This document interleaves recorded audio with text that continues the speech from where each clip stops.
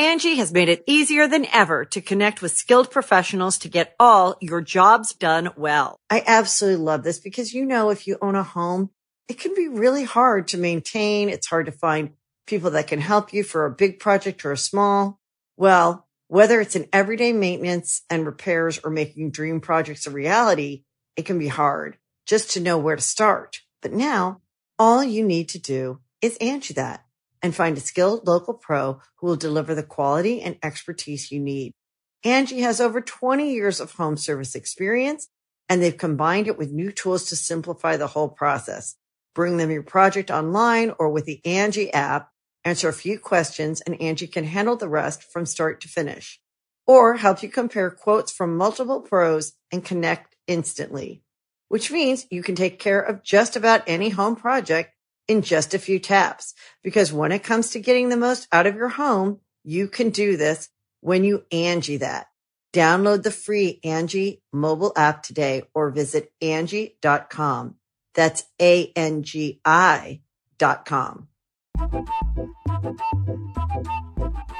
Hey, friendo, Steve here. And Larson. And welcome back to Going In Raw, the only pro wrestling podcast you need to be listening to right here at youtube.com/Steve and Larson, and available wherever podcasts can be found. Be sure to hit that subscribe button if you're watching us on YouTube, and also smash that like button, preferably an odd number of times, so that we can reach... just a number of times. Even number of times. It won't stick. I'm not going to tell people what to do, man, especially in this day and age, brother.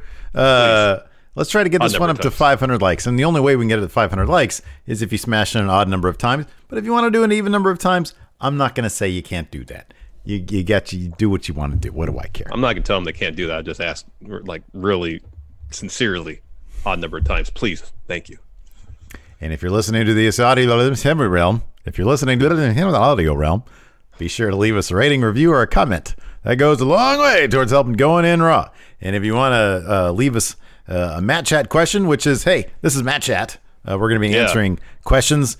Where do we find those questions, Larson? Patreon, specifically $20 and up patrons, essential to the production of this episode of the show, and specifically this episode. So if you want to be an essential part of Going In Raw Matt Chat, $20 and up patrons, you get that comic book Steve has in his paws right there. It's a comic book, the story of which can only be told in the pages of a comic book. It would cost way too much money to make that into a major motion picture, much less a TV show. An 8x10 signed by Larson, apparently. You get a sticker of the OG Going In Raw logo, as well as a postcard. That one is at least probably signed by both of us. I think I've been giving out, maybe those are just for the $50 patrons. Anyways, and then if you want, like you said, your Matt Chat question, you can get answered right here on the show. Speaking of which, we got a bunch of questions today, Larson. Who's kicking us off? Matt Field's kicking us off. Let's see what Matt Field has to say. Hey, Stephen Larson, hope you're keeping safe. It's the British barman, Matt Field, with the Matt Chat question. My question today is with the WWE going back to the live schedule now because of Vince McMahon's orders. What do you think it will take for him to be stopped in terms of what will convince him to put his wrestlers first before the money? I would love to hear your thoughts. Enjoy. Thank you, Matt Field. Thank you, Matt Field. So just in general, historically speaking, nothing has been able to convince Vince McMahon to put wrestlers before money, to put human lives before money. His bottom line. The only thing that'll convince him to take into consideration the human element here is money. If he explain yourself, because I'm curious about what such a situation or a scenario would be. So please tell me what this would entail. I don't know if his stock price tanked, if his if he was in danger of losing the company. Man, so much of his business seems to be just stitched together in a remarkably short amount of time. Things have seemingly gone south, and he's able to pull a rabbit out of his hat every once in a while, like this whole essential business. But he had that 10-year Saudi Arabia deal, which we're going to talk about in a little bit. But considering WWE Network isn't even airing in Saudi Arabia at this time, I'm not even sure how solid that deal is. And we've also heard that they take a long time to actually pay the WWE. So who knows how solid that deal actually is. So yeah, unless he's forced to do it, and in which case that's, threatening his pocketbook, then Vince is never going to put humans over money. That's not going to happen. It's not going to happen. Never going to happen. He's put wrestlers. Tuesdays, Wrestling Observer Radio did a great job of breaking down the scenarios WWE talents face themselves with currently, and it illuminates how little seemingly Vince actually cares about the individual well-being of these wrestlers in comparison to keeping his company afloat and making money. So one scenario, of course, is they go to these weekly tapings and resign themselves to the fact that they're going to have to reside in Orlando for the duration of these tapings. So they go to tapings, they go back to their hotel, quarantine for the week, and then repeat week after week, not seeing their families at all. Second option, they do the taping on a weekly basis, fly back home, then go to a hotel to quarantine until the next taping. So effectively, you're living in your hometown in a hotel away from your family, not be able to see them because you're quarantining yourself. Next option, you don't worry about quarantine. You do these shows, you fly home, and potentially risk exposing your entire family to this virus. Not a good option. Lastly, you tell Vince, not comfortable with this, and you risk future retribution at the hands of Vince McMahon. Not a good scenario amongst any of them. Can I suggest one thing? What? So, we speak about this in terms of, is Vince putting wrestlers over money, money over wrestlers? Does he care about the wrestlers? Hold on a second. Go ahead. Okay, sorry. Continue. I'm going to suggest this. I'm not sure if it's a matter necessarily of what's in the man's heart. I think it might be more of a matter of he doesn't really trust that a lot of this stuff is real. And so to him, it doesn't occur. Oh, people can really get hurt by this thing. And so I need to make sure. I wonder if he just thinks they'll be fine. You know what I mean? This isn't real. No. Like I said, the thing about him not believing in being sick, I think that's for him a matter of mind over matter. If he feels like, well, I got a cold, I'll push through it.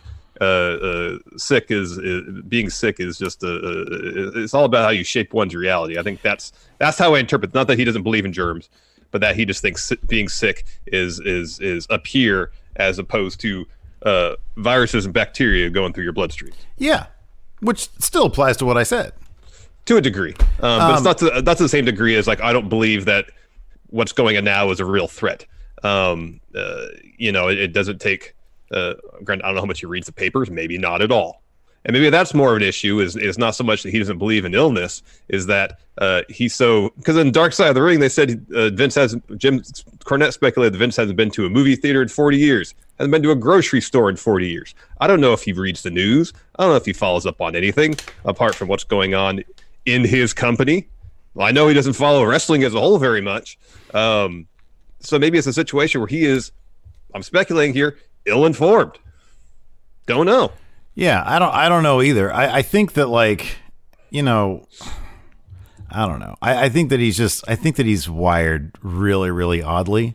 And that's not, and I'm not making an excuse for the guy because, anybody with common sense, I just think that he doesn't have traditional common sense.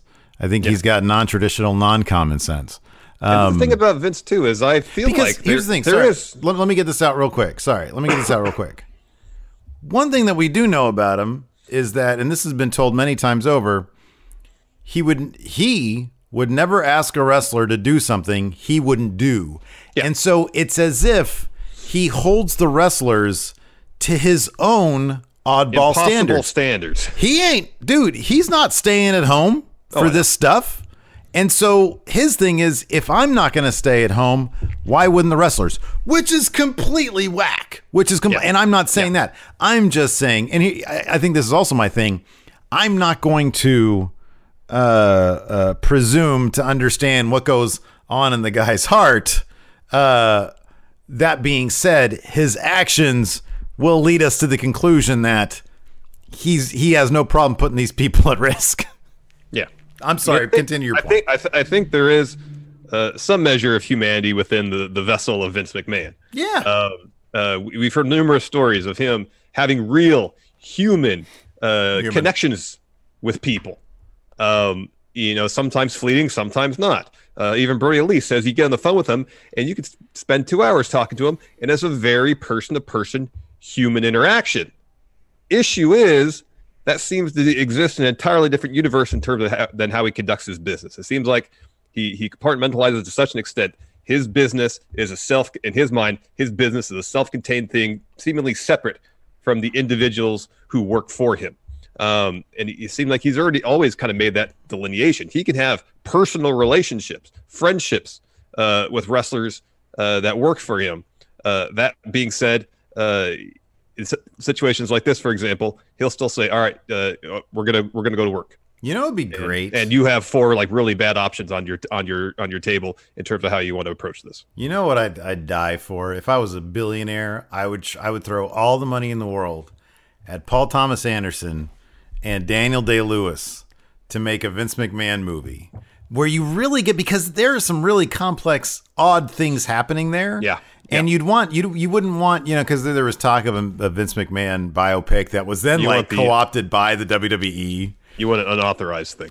Exactly. You need something that, or even something akin to The Master, where you're taking a fiction inspired by, exactly, but you really try to get to the root of everything that's gone on in his life, everything we know of, everything we've heard of, and try to figure out what that is, whether it's here, or a combination thereof, the head, the heart, whatever.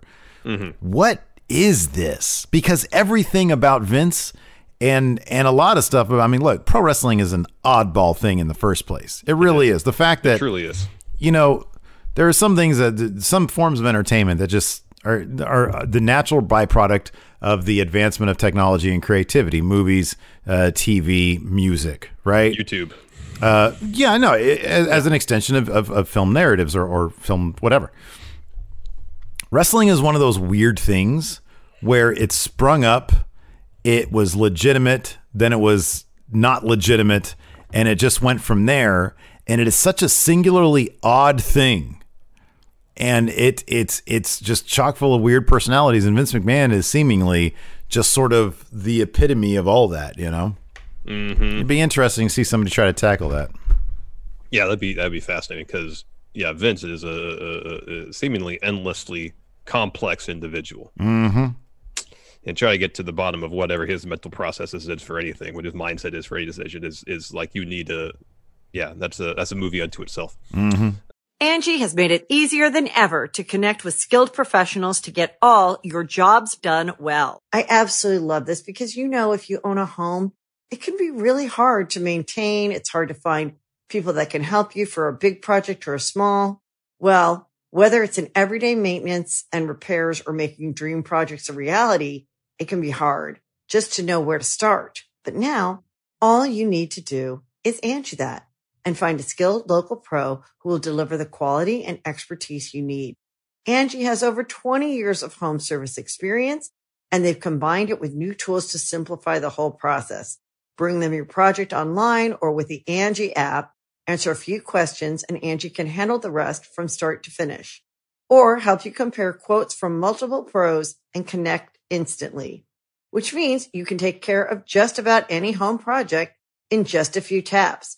Because when it comes to getting the most out of your home, you can do this when you Angie that. Download the free Angie mobile app today or visit Angie.com. That's ANGI.com. Next, got a question from Jacksonville's number one, Gian Halili. Hey there, friendos. This is Jacksonville's number one Matt Chatter. Gian Halili back with another Matt Chat question. This week, what I want to know is Seth Rollins the right first opponent / feud for Drew McIntyre? Or could there have been another person? Just curious what you guys think. Let me know your thoughts. Too sweet, too good. Everybody stay safe. We'll get through it.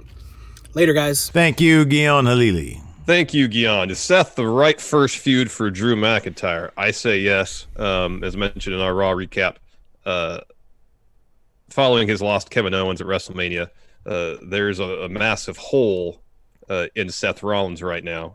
He presents himself as the Monday Night Messiah, the savior of Monday Night Raw. Yet in this battle against Kevin Owens, he lost. And in doing so, his legitimacy as the savior of Monday Nights is in question. What better way to reestablish that legitimacy than getting the top title on Raw? So if you view the story through that prism, it makes all the sense in the world for Seth to feel entitled that he can jump to the front of the line, even though he just came off a loss to Kevin Owens, because he's out for a grander goal than just winning the title. He's out to prove that he could save the dang show itself. So in that sense, yes. And how many times have we seen, I've talked about this a while back, how many times have we seen someone win the title and then their first feud after winning is kind of a letdown? Yeah, Daniel Bryan went through 3 Hall of Famers at WrestleMania 30, and I know he had history with Kane, and Kane is awesome. Feuding with Kane after beating Triple H, Batista, and Randy Orton one night, bit of a letdown. Yeah, and even the way they framed that, it was like it was like in the mid card. It was very much sort of buried within the first episode back. Yeah. And I'm happy they've gotten away from that. Not to say your answer is a step down. I love Andrade. But if you want to establish Drew immediately as a main event guy, he's got to be fighting exclusively main event talent. And Andrade's got all potential in the world to be a huge main event talent WWE. Right now he's holding the mid-card title. So if they'd done the situation, as I presented on the Raw recap, where we have this match, Andrade versus Drew, you don't spend the time building up Andrade's faction yet. Andrade takes the L, and in response to that loss on Raw, that's when they really start pushing the faction. So parallel to Drew's story with Seth, you have Andrade establishing himself with his guys and Zelina Vega as his kind of Ingobernables type faction in WWE. Then in a couple of months, 3, 4, 5, 6 months, you come back around after that faction has dominated Raw for several months. Come back around, he steps up to Drew again. I think that would be a pretty fun story if they approach it that way. In the meantime, I think Seth versus Drew, double thumbs up. I see your point about wanting to get him in there with a main eventer. I think that right now is the perfect time to strike with Andrade in that role, because Seth has been in that role for a long time. And what better way to establish Andrade in this role than to immediately, he forms this great faction. I mean, it's all kind of weird right now anyways with no crowds and who knows who's available to be at the Performance Center. But I think, establishing Andrade and his cohorts as this faction that's sort of seeping through the WWE. I kind of would even love to see Carrillo join them and turn heel. To be sort of their mid-card guy while Andrade establishes him in the main event. You don't see enough times where guys come up through the mid-card to the top. Like, things seem so weird and random these days, how like they escalate up to the main card. We need another main event heel. We need another one because there just aren't enough. Because after Seth Rollins, who is there? Well, I think also if you went with the slow burn on Andrade's faction rather than just spending 3/4 of one Raw building them up and only have Andrade lose in the main event, then you have a situation where you take your time with it. You really build them up over the course of months. So by the time, it's not like a sudden push of Andrade up to the main event for an episode of Raw and then back down to the mid card or upper mid card because he's going to be in and out of the main event scene potentially. You take your time. You really take your time building that faction up. So when 3, 4, 5, 6 months rolls around, they've dominated the show for that whole stretch of time. He steps up to Drew, and you're like, okay, this is totally believable that Andrade could step in the ring against Drew right now and actually win. Whereas last night, we knew there was no chance of that happening. Yeah, I know, but at the same time, they have history, and that history was directly referenced throughout the show. Now, should that match have happened? In the main event of the same episode where he challenges him? No, I just think that like the first feud should have gone all the way to at least Money in the Bank, where you can have Drew versus Andrade, and then one of Andrade's representatives in the Money in the Bank match. And so, which that's not going to happen because Theory's going to lose. So I don't know. I think that Andrade is ready for the main event. I think that him stepping to Drew, I think would be a great idea. And then you do Seth at SummerSlam and have Seth meanwhile do other stuff in the meantime. Because once you're done with Seth, it's like maybe at that point, like, you know, like you're saying with Andrade, maybe at that point he's going to be ready to go by like, but then you're looking at like SummerSlam. And I don't know. I like Andrade for right now because he brings like other people into the fold. And on top of that, if you're bringing Andrade up to the main event now, you're just sort of fast tracking as well Austin Theory and Angel Garza up with him. And then they can sort of put their stamp on the mid card. I don't know. I like that better because I always love to see when they put a fresh face in a main event scene. I love that because, dude, Andrade he's been basically an upper mid card heel for a long time now. Yeah. It's been too long. Like there's been an Andrade slow burn to this point. He's ready to take that step now, not 6 months from now. I don't disagree with you on that he is potentially ready, but just the way things were booked. I mean, I can only take with what they gave us on Raw last night, where they set us up for something really cool at the end. Yeah, Andrade is not quite ready to compete really with Drew. That's why I thought, take your time with it. By the time Survivor Series rolls around, 7 months from now, you come back around to it. That's 7 months of building up Andrade, Garza, Theory, who's brand new. Theory is brand new to Raw audiences. They know nothing about this guy. He's brand new to NXT audiences too. Zelina, you take that time to build them together, not just Andrade. Andrade's established. Build them all together. So they're a real force when they step up to Drew. I don't know. I just feel like by that point, they're firmly established.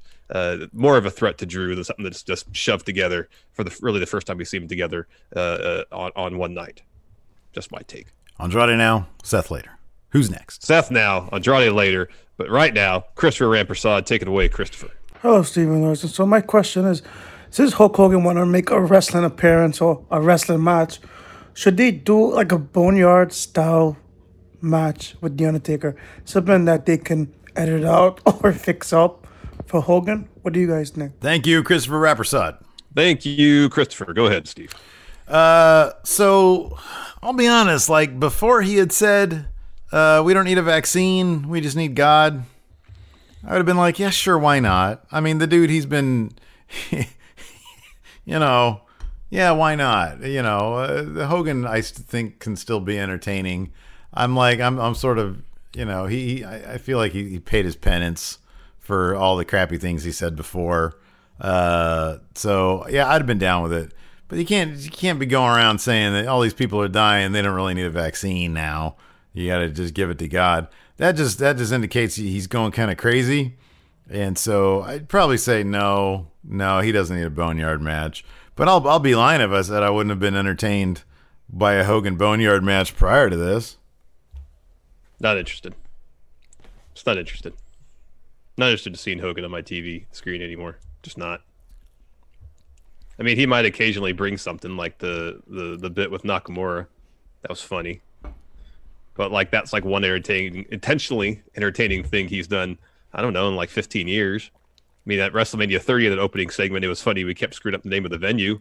That was unintentional. Oh, I like that segment with those guys. I thought it was pretty cool. Because it's like a lot of star power in the ring at the time. That was fun. Yeah, it was fun. Still, I'm just kind of done with Hogan, generally speaking.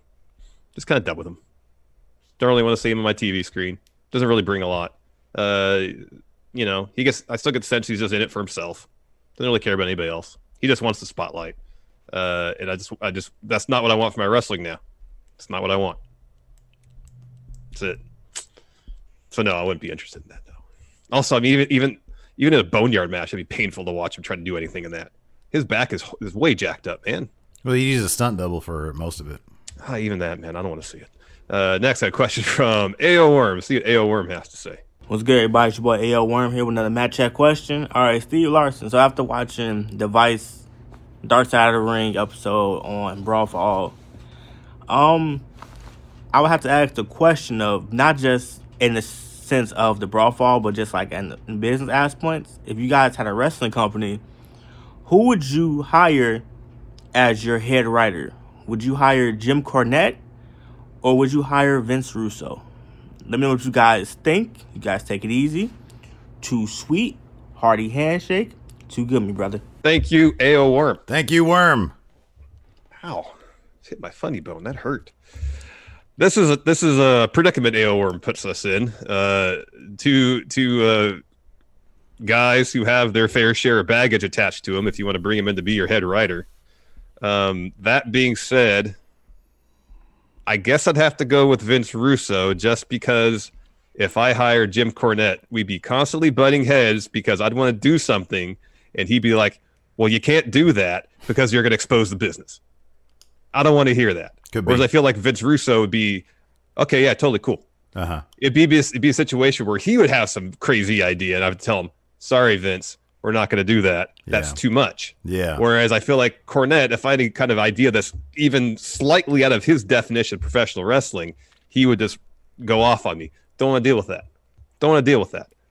I guess I'd rather have someone like Vince Russo who may have, 1,000 ideas and 5 good ones, as opposed to Cornette who thinks there's one idea that I have to adhere to. So in terms of creative flexibility, I feel like Vince Russo would probably be the easier person to work with. Maybe. The problem with Russo that I see is so my answer, and mainly because you wrote yours first, but it's kind of a toss up, to be honest with you. Yeah. Not an easy choice. The problem with Russo that I haven't heard. So the thing about Cornette is that, apparently he's a bit of a hothead. He has some anger management issues. The thing about Russo, seemingly, dude, is that he is a massive liar. Yeah. Like this is something that we have heard. Like, he's never lied to me personally, but this is something that I know of. This is something that we've heard. It's something that I think was kind of obvious in the Montreal Screwjob episode of Dark Side of the Ring when Russo was taking credit for the Screwjob idea. And it was obvious. He's probably allergic to the truth, yeah. Yeah. And so that to me would be a big problem. Trying to sleep at night because these are probably some big decisions to be made, and I don't want to be lied to about these things, right? Yeah. The thing about Cornette, so I totally understand what you're saying, but the thing is, I think that number one, one way I would be interested in working with Cornette is he is obviously a gold mine of wrestling history. Understanding what I'm getting into, I would say, look, pitch me some ideas that harken back to some of the cooler stuff from like the 1930s or the 1940s. Pitch me some angles that we can revisit, but put kind of a modern twist on it. And I think that the guy would probably be open to something like that. I mean, would I get screamed at a lot? Maybe. That's, possibly. But I don't know. That to me would be more fascinating. And on top of that, the thing that kind of surprises me that I think you'll be not happy about is the fact that Vince Russo evidently doesn't even like wrestling. And you are a huge fan of what? Telling stories in the ring. You didn't want anybody talking on AEW Dynamite. You didn't want any vignettes, no segments. You wanted everything to be told in the ring, and you would be butting heads with Vince Russo left and right with that because you'd be like, dude, you just wrote me a script and there's only 2 3-minute wrestling matches in this. That's when he has a free hand to do whatever he wants. I'll say this. Vince Russo is at least partially responsible for the greatest pay-per-view of all time, Survivor Series 98. And a lot of the stories on that show were told where? In the ring. I don't know. You got to revisit. I think you need to go back and revisit that pay-per-view. So, or maybe you shouldn't, just so you keep it. It's so perfect in my mind, I don't want to watch it ever again. I watched the ending of it the other day. I was like, really? This was the ending of this? Yeah, man. When McMahon ran into the ring and like called the bell. Yeah, it was because it was a year after the Montreal Screwjob. I know what it was, but the fans were like, "Oh, come on." But I would rather have a freer, more freedom to do what I would want to do, which wouldn't always adhere to traditional wrestling norms. What are you gonna do that's so out of the norm of tradition, man? If I want to have someone on there wrestling a bear, then that's what I want to do. I'll yell at you for that one. Wait a second. That first question, we're talking about Vince McMahon not caring about his wrestlers, and now the promoter and Larson is talking about his wrestlers wrestling a bear. As an example, the first what example a off my head, hypocrite! It would probably just be a person in a bear suit, but a really convincing one, so no one would know it's not a real bear. If I want to do something that's just outside the norm, if I want to have I couldn't bring in the Young Bucks at all because Jim Cornette would be like, oh, they expose the business, they're killing the business. You're not bringing them in anyways. They're in AEW, man. They can still work indie dates, maybe. Just using that as an example. It'd have to be believable fights with stories that would fool the crowd. What's wrong with that? That sounds amazing to me. That's one form of wrestling that I find entertaining. Yeah. I like various types of wrestling. I like the Young Bucks wrestling too, where it's not just a believable fight. They're doing cool stuff, telling different kinds of stories. They're spot monkeys, man. They're spot monkeys. No, they're not. They're telling stories. It might not be stories of working limbs, it's stories of personal relationships. That's bad. They're ruining the business. Do you want to make money in this business? Do you want to advance this business? I'd bring in New Jack, Jim Cornette. That's my brain trust. I'm sure Jim Cornette would love that. Dude, he started laughing. Oh my God, he's stabbing a guy. Oh my God, he's stabbing a guy. That being said, it's not an easy decision. I'd prefer to have neither of them under my employ as my head writer. Okay, so from the current, I'd hire Jimmy Jacobs. Yeah. That's what I'd do. Yeah. Or Pritchard. No.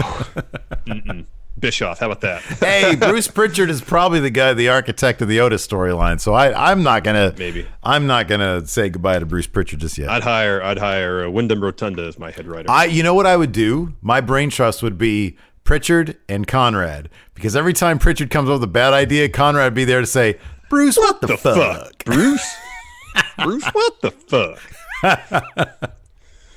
Next guy, question from Philly Flexer. Hey guys, your boy Philly Flexer at work today. First things first, shout out to Pat. I didn't get to say nothing to you at the an overrun, so it's gonna get better for you, bro. Just keep it up, keep your head up. Anyways, I want to talk about the Street Profits and Bianca Belair. I feel like Bianca is gonna be the biggest star out of all of those, but I hope that she doesn't get the Naomi treatment to where she's associated with the Street Profits like Naomi's associated with the Usos, to where if the Usos off TV, Naomi's off TV. That would not be fair to Bianca. So, I don't know, guys. Y'all let me know. Is Bianca going to be a big enough star to where she can stray off on her own and be her own thing? Or is she going to be one of those who's kind of get latched on to a group, and if you don't see that group, you don't see her? Too good, me brothers. Thank you, Philly Flexer. Thank you, Philly Flexer. I go first. I go first. You said Russo first. All right, go ahead then. All right, man. So I'm going to say that, I think that it's sort of like a little bit of both, to be honest with you. I think that she will be a big star, but I think she will make them better, and probably vice versa as well. I think that obviously the chemistry she has with her husband is pretty great. I think there's a lot to mine there with Angelo Dawkins being the third wheel guy. I think that I really liked, granted it was one segment, but I really liked that Montez was acting a bit of a clown, and then she says, hey, bring it down a notch. Have you even beaten them yet? And so that's the kind of thing that if she can be the force that sort of keeps them on the straight and narrow, on the winning path, add to that, obviously some of their comedic overtones, the fact that they're all really good at their matches, at their jobs. I just kind of wonder, like, you have a tag team, you got, obviously she could be vying for that women's champion at any time, championship. Do you add another person as like a singles guy? I don't know who that could be, if you would do that. But I think there's maybe something there you could work with in terms of like a 4-person faction. I just don't know who that other piece would be. But no, I think that regardless, she'll be fine. I like her with them. I think they're great, and they're all. You're looking at sort of some big future pieces of the industry right there. True. I like how they really handled her appearance last night, where they're goofing off too much. She says, "Hey, get serious. You've never beat the Viking Raiders. what'd she say? Get in the game and get that smoke. Her eye is on the prize, and that's what I like. Exactly. If she can work to, in storyline, keep them focused, she's such a huge personality, such an engaging personality, has so much charisma. She's going to endear herself to the audience. She's really good in the ring. So I don't think there's any risk that she could kind of get lost in the shuffle so much. She'll be fine establishing herself in the women's division outside of whatever she's doing with the Street Profits. I think so long as they give her matches and a steady stream of matches in a pretty short order, I think she'll be fine. Yeah. Next, got a question from Cult of False Realities. What's good, Steve Larson, all the friendos out there? It is the Cult of False Realities, back with another Match Chat question. Ladies and gentlemen, we are now in a wrestling renaissance because of this pandemic. We don't get to see all the people that we usually do. So my question is, should WWE specifically be using this time to actually push newer talent, people that we haven't seen? And part 2 of this is, who are 3 male, female, and tag team talents that you think should basically get picked up? And if you could actually find some talent to be put into tag teams as well, because tag team division is looking a little sparse. But thanks, guys. Thank you, Cult of False Realities. I guess I go first, yeah? Yes. I think the most immediate beneficiaries of what's going on in terms of WWE shooting at the Performance Center is anybody who lives locally in Orlando. Tahuti Miles. Yeah. He's had a couple TV matches of late. So I think if you live in Central Florida, it's not a situation you have to fly in, worry about quarantining yourself before after TV tapings. You're going to get a lot of work. So that being said, Apollo Crews looks like he's in line for a spot in Money in the Bank. That could be a great showcase for him. Use that as a launching pad to do something more with him. Dude's got all the talent in the world. Yep. We've only seen little glimpses of his personality. I always go back to that pose off against Bob Lashley where he was fantastic. He was really, really good in that segment. Give him that kind of spotlight. Let him have the type of matches like he had with Alistair a couple weeks back on Raw, because that was really good. Dude has all the ingredients. He just needs to be given an opportunity to showcase all that he can do. Let him come up with a character. Work with Paul Heyman to come up with a character. Something. That's kind of the missing piece. If he has a character, if he has a through line with which he uses for his promos and therefore his matches that's consistent, dude's got all the potential in the world to be a huge star. So push the heck out of Apollo Crews. Yep. So I'm going to say this. Is it time to push new stars? Sure. Is it also time to mix things up a little bit? I think maybe I would finally pull the trigger on Big E going after the Intercontinental Championship. I think you get the New Day. When is Xavier Woods is not scheduled to come back to like October, right? Or something like that. It's probably a ways off. That's fine. You get the New Day in there against the Artist Collective. You get Big E trying to get that IC title and eventually succeeding, getting it off of Sami Zayn. You start elevating him, not as a solo guy, but as a guy who's going after solo gold within the New Day. I think people would really, really get behind that. Maybe it's the kind of thing you want to wait until you have crowds, because I also kind of feel like it's the kind of thing where you need the crowd groundswell to really emphasize, this storyline.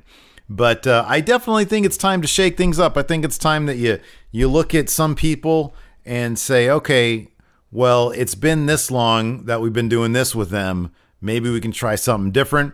That's why I'm willing to give this Mustafa Ali, if it's him, as hacker thing, a try. Hopefully they're letting him take a little bit of the creative on it, and they can make something cool out of it.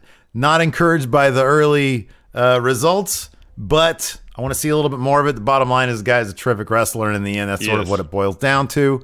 So I'd like to see Mustafa Ali also. I want to see this play out. We didn't see any of them on SmackDown, I don't think. There wasn't even any glitches on SmackDown, was there? Nope. Yeah. So that's what I'd like to see. All right.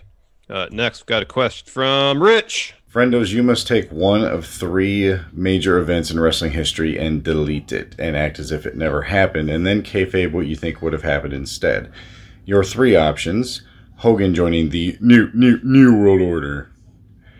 Your second option is Austin winning the 96 King of the Ring.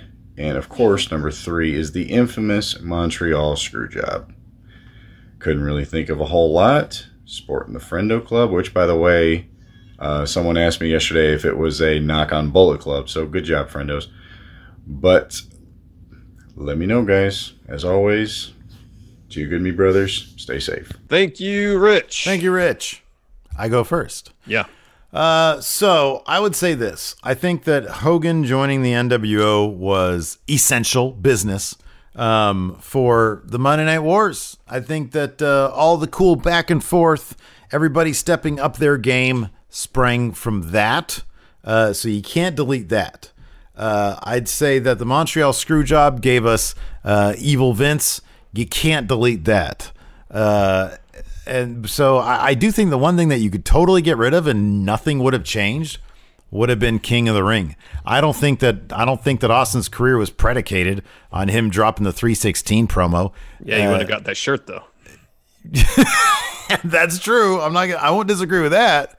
But the shirt was kind of a huge deal. But yeah, the shirt, he would have had a cool shirt regardless. The shirt didn't make the man, dude, because it was shortly after that look, there was no reason he couldn't have had, number one, this was kind of outlined. They talked about promos. I really can't wait till you watch the Broken Skull with Ric Flair, because Austin talks about promos with Ric Flair. And you know, look, if he didn't say 316 on that day, another day in that time period, he would have dropped a fire promo. They'd have made a shirt out of that, and it would have been off and running regardless. It wasn't connected. Him and Bret Hart, they were still Austin started running down Bret Hart a couple months after the King of the Ring, and that kicked off things. I don't really think it would have mattered. I mean, Triple H was in line to win King of the Ring. Austin probably would have had a good showing. Maybe Austin and Jake Roberts would have had a thing away from King of the Ring, and he still would have dropped that promo. Either way, that one moment was not singular enough to derail the career of Stone Cold Steve Austin had it not happened. I do think that Hogan joining the NWO was an essential moment, and I think the Montreal Screwjob was an essential moment. Now, with the Montreal Screwjob, maybe if Vince had convinced Bret to do a work that he was screwed, and Vince comes out there and plays the character of Mr. McMahon, then maybe that would have been, you know, something that you could get rid of, kind of, and you'd still have things happen. But Vince coming out of that looking like a prick really kicked things off for his character and how he collided with Austin later on. So, yeah, I'm going to say the one thing you can delete is King of the Ring 96. I just don't think it was that essential. I think Austin would have blown up regardless. No, man, have Sting join the NWO. He's the third man, brother. Because, yeah, the shock of Hogan turning heel was huge, but, Sting turning heel wouldn't have been quite the deal. It wouldn't have been close. But I think for the entire run that Sting was at WCW, he was a face the entire time, too. It still would have been pretty shocking to see Sting, the franchise, turn his back on the company. That still would have been pretty cool. And also, you don't have to worry about Sting. He, by all indications, he wasn't a politicker. He was a company guy. You wouldn't have him backstage politicking for his own benefit at the expense of stories being told. Just to one instance, Starrcade 97. Granted, Sting wouldn't have fought himself unless they would have done Sting versus WCW Sting. Then that could have been interesting. But he would have politicked to have the finish changed to make himself look better. He would have told the story as it was written. There's one problem with your premise, though, man. What? They tried to get Sting to be a bad guy at one point, and it just didn't work. I think they literally did it for like a week or two. It was like on a What Culture list. I didn't even remember it. That was like in the final days of WCW, wasn't it? Oh, I think it was closer to like 99. I think I could be wrong about that. No, man, Sting, you're almost maybe there. There was one other name. There's one other name that might have had the same impact as Hogan, and it wasn't Sting. Ooh. Oh, Macho Man? Could you imagine? It was a heel for years in WWE. Could you imagine, though? Could you imagine if prior to Bash at the Beach, right, Macho Man, who was aligned with WCW, and he was like, "Oh no, I'm gonna join with Luger and Sting." If like he was mysteriously laid out in the back, right? Yeah. And you got Nash and Hall, and they're beating up on stupid Luger and Sting, right? And then out comes Macho Man. And it's like he's limping and he's working and he's selling it really good. And then he turns on WCW. That would have been a much bigger deal than Sting. No, I don't think so, because Macho Man is always kind of a wild card anyways. It would not be that huge of a stretch to see him turn on somebody. He was way cooler than Sting, though. Sting was just kind of a nerd. I don't think he could portray a bad guy. Remember when he was in Wolfpack as like a tweener? He just had but it was the whole vibe of Wolfpack was too goofy for that. Imagine if he had done Crow Sting, not talking, beating people up, and just did that as leader of NWO, just like menacing. Man of few words. That could have been cool. Yeah, but that sort of doesn't vibe with like the party guy atmosphere of the Outsiders, does it? No, but it could be an interesting dichotomy or give and take there, where you have the Outsiders who can be scary in their own right when they want to be, but also kind of casual and a little jokey. But at the end of the day, they're going to beat you up. Whereas Sting, he puts forth no pretense that he's fun in any stretch of the imagination. He just wants to beat you up. Okay, for the sake of this kind of a fun argument, I'm going to make another point. All right. Completely. I've already destroyed your argument, but I'm going to make another one to pile. Well, I have to give you Austin. You're the Austin guy, so I'm just trying. We can't have the same answer. Wait, Austin? What are you talking about, Austin? The King of the Ring. Wait a second. You wrote your answer down first. I know. That's what I was going to take Austin because you're the Stone Cold guy. You love Stone Cold. Oh. We can't have the same answer for this. That's not fun. Okay, wait a second. What is your real answer? It'd probably be Austin. I thought you were being real here. No, I'm trying to put forth a fun argument. That's it. Okay, cool. Okay. Here's my other point then. Wait, so are you believing what I'm saying right now? Whatever, just go ahead. Okay, listen. Hogan, the thing about Hogan, the reason why Hogan was the perfect third man, brother. I understand 100% why Hogan was a perfect guy. I understand. Why? You don't have to convince me of it. Tell me. Because he was the face of wrestling and was a good guy for a decade. I understand. And on top of that, because he had, like, I think everybody knew he had, like, creative control. It's like, he's on the bad guy side now. It made I know why Hogan was a perfect man, guy. I didn't mean to get you all worked up there. I'm not worked up. You're starting to get me worked up now, though. Oh, no, you're getting worked up? Because you're insistent I am worked up, but I'm not. But now you're pushing my buttons a little bit. Let's move on to Stephen M's question before this gets out of hand. Okay, all right. You done? I'm done. I love you, man. I'm sorry. Thought we were having a fun wrestling discussion, and then you started yelling at me. No fun. You made it not fun anymore. I was trying to make it fun by having a different answer, but then you made it not fun. Oh, no. Stephen M's got a question. Let's see what Stephen M has to say. What's going on, friendos? It's been a minute, and I keep forgetting to submit questions and the day change and stuff like that. So mine this week is, who do you want to see get one of those star-making performances if in AEW / maybe WWE as well? From, say, we've seen Apollo Crews and Aleister Black, and now we've seen Sean Spears kick out 2 crossroads, which was insane. That popped me. So who do you think, like, and Britt Baker as well, on the losing end, but like that sort of starts rising their stock? And also, what do you want to see from the final the Elite deletion, I mean, with Chris Jericho? Should we see the different iterations of Jericho? Thank you, Stephen M. Thank you, Stephen M. Oh, I go first. Buddy Murphy. I think. Murphy.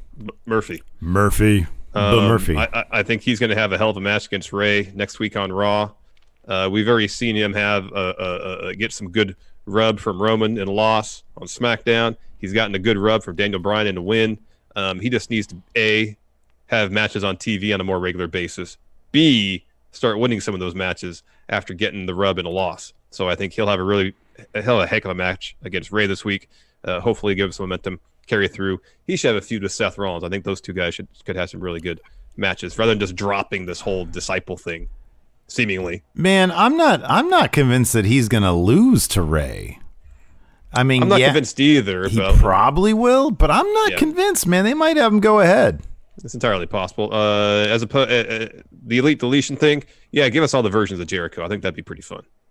That's a great idea. I really like that. Unless there's certain aspects of certain Jericho characters they can't implement because WWE has some IP rights to it or something. Otherwise, hey, that didn't stop them from doing that at I know, whatever it was, Double or Nothing. Yeah, Double or Nothing.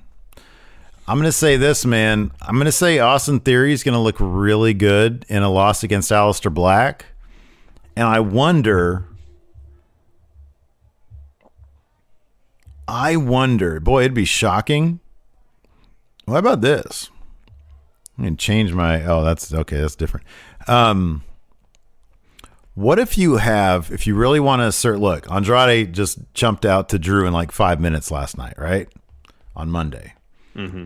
What if, to get a win that means something, what if that faction interferes and costs Aleister Black the match? It's entirely possible. That gets a thing considered that. With Aleister Black into a thing with Andrade. Yeah. And then Aleister Black picks up his first U.S. title, and then who goes up to the main event scene? Andrade. Figure it out, man. There you go. As far as the Elite Deletion, I want one thing, man. I want Vanguard 1 to join the Inner Circle. Look, all these contracts are tying up these wrestlers for far too long. I want to go back to the days of the 1-year contract. I want to go back to the days where these wrestlers are on Sid deals, where basically they can just go wherever they want, whenever they wanted to. Sid would just quit, man. He wasn't on like a month-to-month or a 10-day contract. He was in the middle of probably a multi-year deal. I was like, no, I'm just not showing up anymore. And nobody cared. It's the thing. I don't think no one cared. Yeah. They're like, I want them to go back to that. Yeah, Sid could be a main eventer, but he's not going to move the needle for anybody, so just let him go. You know? You think the fact that the WWE's business model is falling apart, that's going to lead to like some shorter, smaller contracts, isn't it? Yeah, and less money. Yeah. Next, got a bunch of text questions. First from Doc Hensla. He asks, so Seth gets the title shot after a loss, but what about Kevin Owens? What program do you believe he will do next? Go ahead, Steve. Well, I know I just contradicted this, but because I think it might be Aleister Black versus Andrade if they cost him that match against Austin Theory. That being said, Kevin Owens versus Andrade for the U.S. title. He alluded becoming a prize fighter again. Andrade is basically trying to do the same thing that Seth was doing. He's amassing his own group of followers. Maybe Kevin Owens wants to stop this before it gets too bad. I'm going to say Kevin Owens can still get in on this business where Seth steps up to Drew, and Kevin Owens like, hey, I beat you. I may have beat you, but I guess he did just say, I'm past Seth. I'm looking on to be the prize fighter or go after the people like Seth. And maybe he realized, well, the specter, the threat of Seth is not gone. I need to get involved in this. Yeah, sure. And so we get some a triple threat match or something. You get endless 6-man tag matches. Yeah, but as I said earlier, it makes all the sense in the world for me, at least, for Seth to feel like, I'm just going to skip to the head of the line because he feels like he's fighting for something larger, more important than just the title. But the title validates everything that he wants to do. Agreed. Next, Aaron Washer. He asks, after watching Dark Side of the Ring Brawl for All, I kept thinking about what Cornette said to Russo about him blowing $5 million, which Aaron presumes is mostly Dr. Death's contract. I think that was just a number he pulled out of what he thought the company could have made off Dr. Death. Probably short of Stone Cold and maybe just Stone Cold. I don't think anybody was making that kind of money back then. Yeah, no. So his question is, what are 5 other prominent big money contract flops in wrestling? I got a few. Steiner in WWE. You just have one, so I'll just run through mine real quick. Sure. Goldberg's first WWE run. Vader in WWF. Warriors return to WCW. Oh, that's a good one. I wonder what his actual pay was. Probably huge. Huge. That's a good one. And then finally, Brett, when he went to WCW. They gave him a ton of money and didn't do anything with it. And he was and he was like a shell of it. Yeah. Yeah, those last two especially are good. I wonder, I would suspect Vader didn't get that much money to go to WWE. Oh, probably not, but I would think that at least in some circles, wrestling reporting, that was probably seen as a pretty huge acquisition for WWE based on what he had done in Japan and then WCW. He was just booked as basically unbeatable for long stretches. So, this is absolutely shocking. Hogan's 1998 contract for WCW is like 1998, right? So like you already had a wealth of younger guys who were just like hot, right? What kind of leverage did Hogan really have? Would Vince have really wanted Hogan back? Like if WCW said if they said, look, we like you, Hogan, and we can use you. If Bischoff had been like somewhat divorced emotionally of Hogan, which apparently he wasn't, Yeah. if he had said, hey, look, we love you, but this creative control clause is eating us alive. It's creatively speaking, it's destroying us. Because it was honestly like, I understand that there are a lot of other things. We did a whole top 10 list ages ago, the things that killed WCW. But honestly, creatively speaking, and I do believe that a lot of it just boils down to creative. Yeah. His creative control clause, where's that Nash gif? Doesn't work for me, brother. Put such a chokehold on the company. And in 1998, he had sort of done everything, and maybe they just thought, oh, the NWO is the biggest thing. If we lose Hogan now, that's a big chunk of the NWO. Exactly I get that. I mean, that's the year that he had his big match against Goldberg. He put Goldberg over. Okay, so he puts Goldberg over, right? At that point, you say, Hogan, you've done your service to us. This is a business. You can have a bunch of money, but you can't have creative control. Yeah, and that would have been a deal breaker for Hogan. Probably he would have probably gone home. Yeah. So I actually pulled up his contract here, and it's a doozy of one. If I can find what I did with it, man, why did I not keep that up somewhere? Is this it? Here, no, that's a bunch of cheetah coloring book pages. Let's see here, Hulk Hogan, 1998 WCW contract. Here you go. Maxim has it, and this was leaked about 5 years ago. So just for signing the contract, he got $2 million. It was a signing bonus. He got 15% of sales of every pay-per-view event with a minimum guarantee of $675,000. Oh my gosh. They were running monthly pay-per-views, right? Wow. That's about $6-7 million right there. Hogan made 25% of gross ticket sales every time he wrestled at a Nitro, a Thunder, or a house show with a minimum guarantee of $25,000. Wow. Let's see here. So the contract granted WCW rights to use the Hogan's name and image on promotional products, but it explicitly allowed him to independently use his name wherever he wanted. So, and it said, and this is in the contract, and likeness to promote pasta restaurants, sandwiches, and suntan oil. So evidently those are the things that he wanted to do himself. Interesting. Every time he wore an NWO shirt on TV or in photo shoots, he'd get $20,000. This is small beans, but he got $175 per diem for traveling with the WCW. That's like nothing. Yeah. It's not and then, of course, creative control. Wow.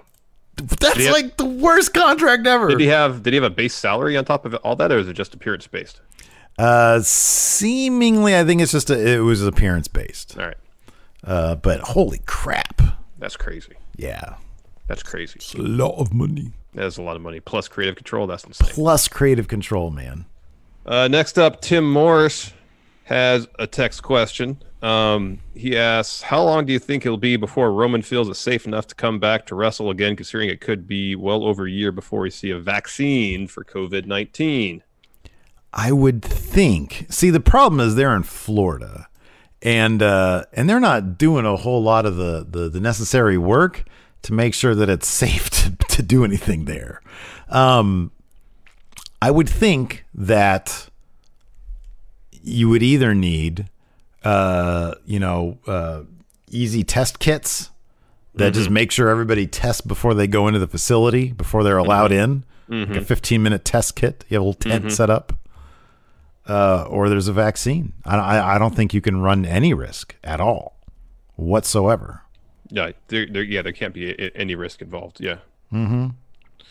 His health has to come first. I'm sure he's made a good chunk of change from WWE.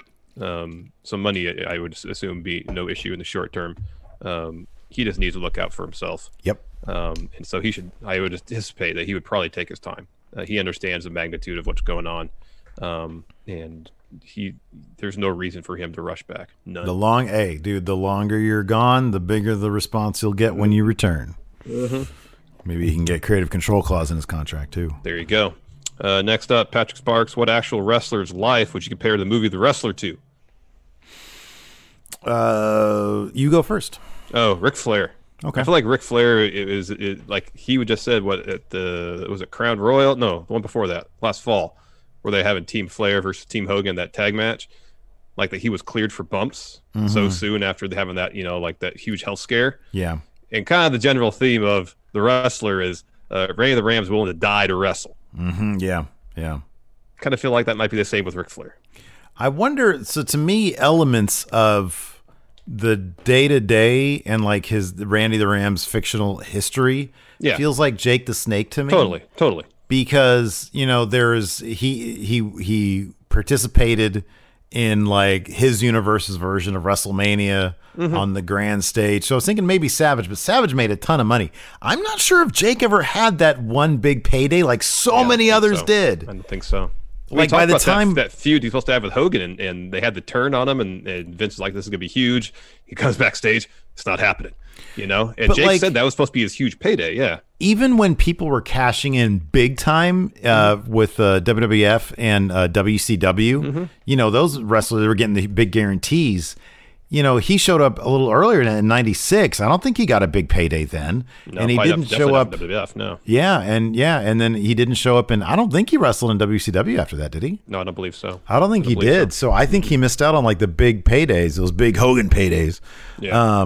Because he was probably all messed up or something. And so when you see Randy the Ram in the trailer, and and I don't think Jake was ever on steroids, but Randy the Ram was. Yeah.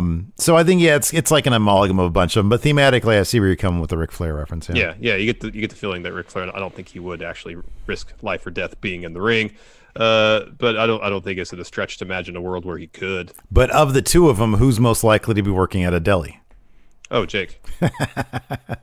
You want some cheese, lady? Caesar. You want to sew some salad? How about Caesar? Fuck. Luis Ariz is next. Should NXT be included in the Money in the Bank ladder match, or would it be better if they had their own? All right, same time, Steve. Ready? 1, 2, 3. Yes. Their own. Yes. Sorry, let's do it again with the word yes. Oh yeah, no, they should be in the Money in the Bank ladder match, right? Yeah, of course, absolutely. Yes. Yeah, they should be in the one on the pay-per-view, not their own. Oh, I said their own. I meant yes. All right, yeah, you did say their own. I'm like, it's different than what your answer is written down. I see your answer. Yeah, no, and stop being half in. Here's the great thing about. Here's one of the okay things. This has truly leveled the playing field between main roster and NXT now because they're all wrestling in the same place. Yeah. Yeah. And so it's like... And based on the Raw ratings that just came out, they're pretty close to having the same numbers, too. Shit, what is it? I didn't even see. It averaged 1.9. Oh. It sucks. That's why. In the end, it just sucks. It does suck.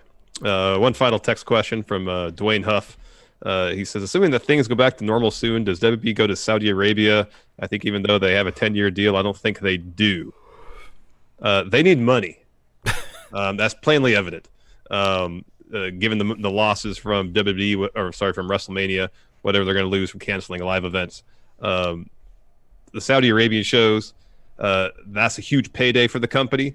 And when they're in even when things were going well for them financially, they were going over there. Right now, things are not going well for them financially. So the first opportunity they get to go over there to get that massive, massive check, they are going to do it. Oh yeah, no, I agree. I just wonder if that deal is solid anymore, man. I have no idea. I don't know. But yeah, dude, if they can, if Saudi Arabia, if they, for whatever reason, assuming they're taking this thing seriously too, they've got all these, sheltering orders too. If they, for whatever reason, fast track things and they have a big arena thing, Vince is going to jump on it. He'll be like, hey, can we always, if he right now could have a venue with fans week to week, it doesn't matter where in the world it was, he would do it. You'd have to consider it. You'd have to consider it. He would consider it. He wouldn't have to consider it because he shouldn't be doing shows in the first place right now, but I would assume he would consider it, yes. He would totally consider it, dude. Yep. Anyways, that's it. That's all. All right. Well, thanks everybody for tuning in. We definitely appreciate it. Hey man, I hope there's no hard feelings with the whole NWO Austin thing. No, I got to sleep on it. I don't know. Really? Is this the end of going in Raw? Are we no longer an essential business? Is this no longer an essential relationship? Essential friendship? I don't know, man. I'm confused about a lot of things right now. I haven't left my house in weeks, really. The walls they're coming in on me. I need some clarity right now, so let me sleep on it. We'll talk about it tomorrow. Okay? Hey man, I love you. Just know that I'm always here for you. Okay. All right, that's fine. Until next time, we'll talk to you later. I love you too. Bye. Angie has made it easier than ever to connect with skilled professionals to get all your jobs done well. I absolutely love this because, you know, if you own a home, it can be really hard to maintain. It's hard to find people that can help you for a big project or a small. Well, whether it's in everyday maintenance and repairs or making dream projects a reality, it can be hard just to know where to start. But now all you need to do is Angie that and find a skilled local pro who will deliver the quality and expertise you need. Angie has over 20 years of home service experience, and they've combined it with new tools to simplify the whole process. Bring them your project online or with the Angie app, answer a few questions, and Angie can handle the rest from start to finish. Or help you compare quotes from multiple pros and connect instantly, which means you can take care of just about any home project in just a few taps. Because when it comes to getting the most out of your home, you can do this when you Angie that. Download the free Angie mobile app today or visit Angie.com. That's ANGI.com.